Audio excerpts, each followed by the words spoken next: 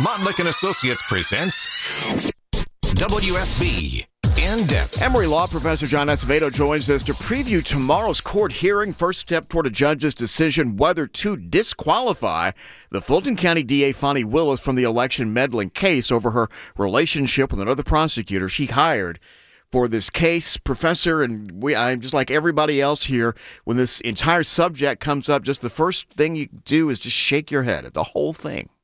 Yeah, I when I first heard the reports, my reaction was, this is all not real, because who would behave this way in such a major trial? And I'm shocked that we're here where we are. Were you surprised to hear the judge earlier this week say that disqualification actually is a possibility? I was mildly surprised, but in criminal law, we want the appearance of propriety to go through the whole system.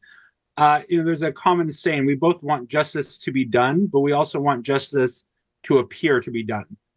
In criminal law, we're going to see judges err on the side of caution. How will this go in courts? Like an episode of Judge Judy or a bunch of paperwork back and forth? Gentlemanly, does this have potential to be, I don't know, juicy, for want of a better word, in court Thursday?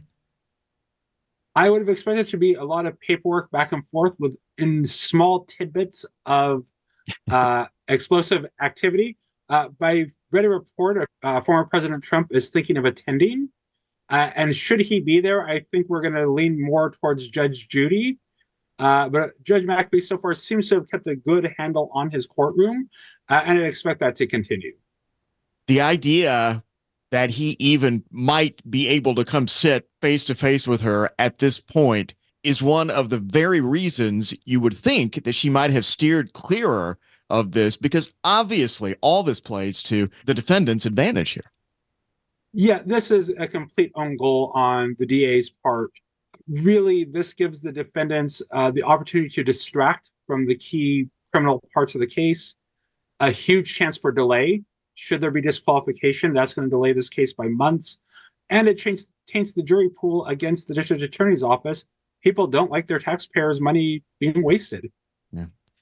So if she were to be disqualified or step down, sort of theoretically, the wheels of justice grind extra slow in Fulton County, we know. But what kind of delay would you be talking about then?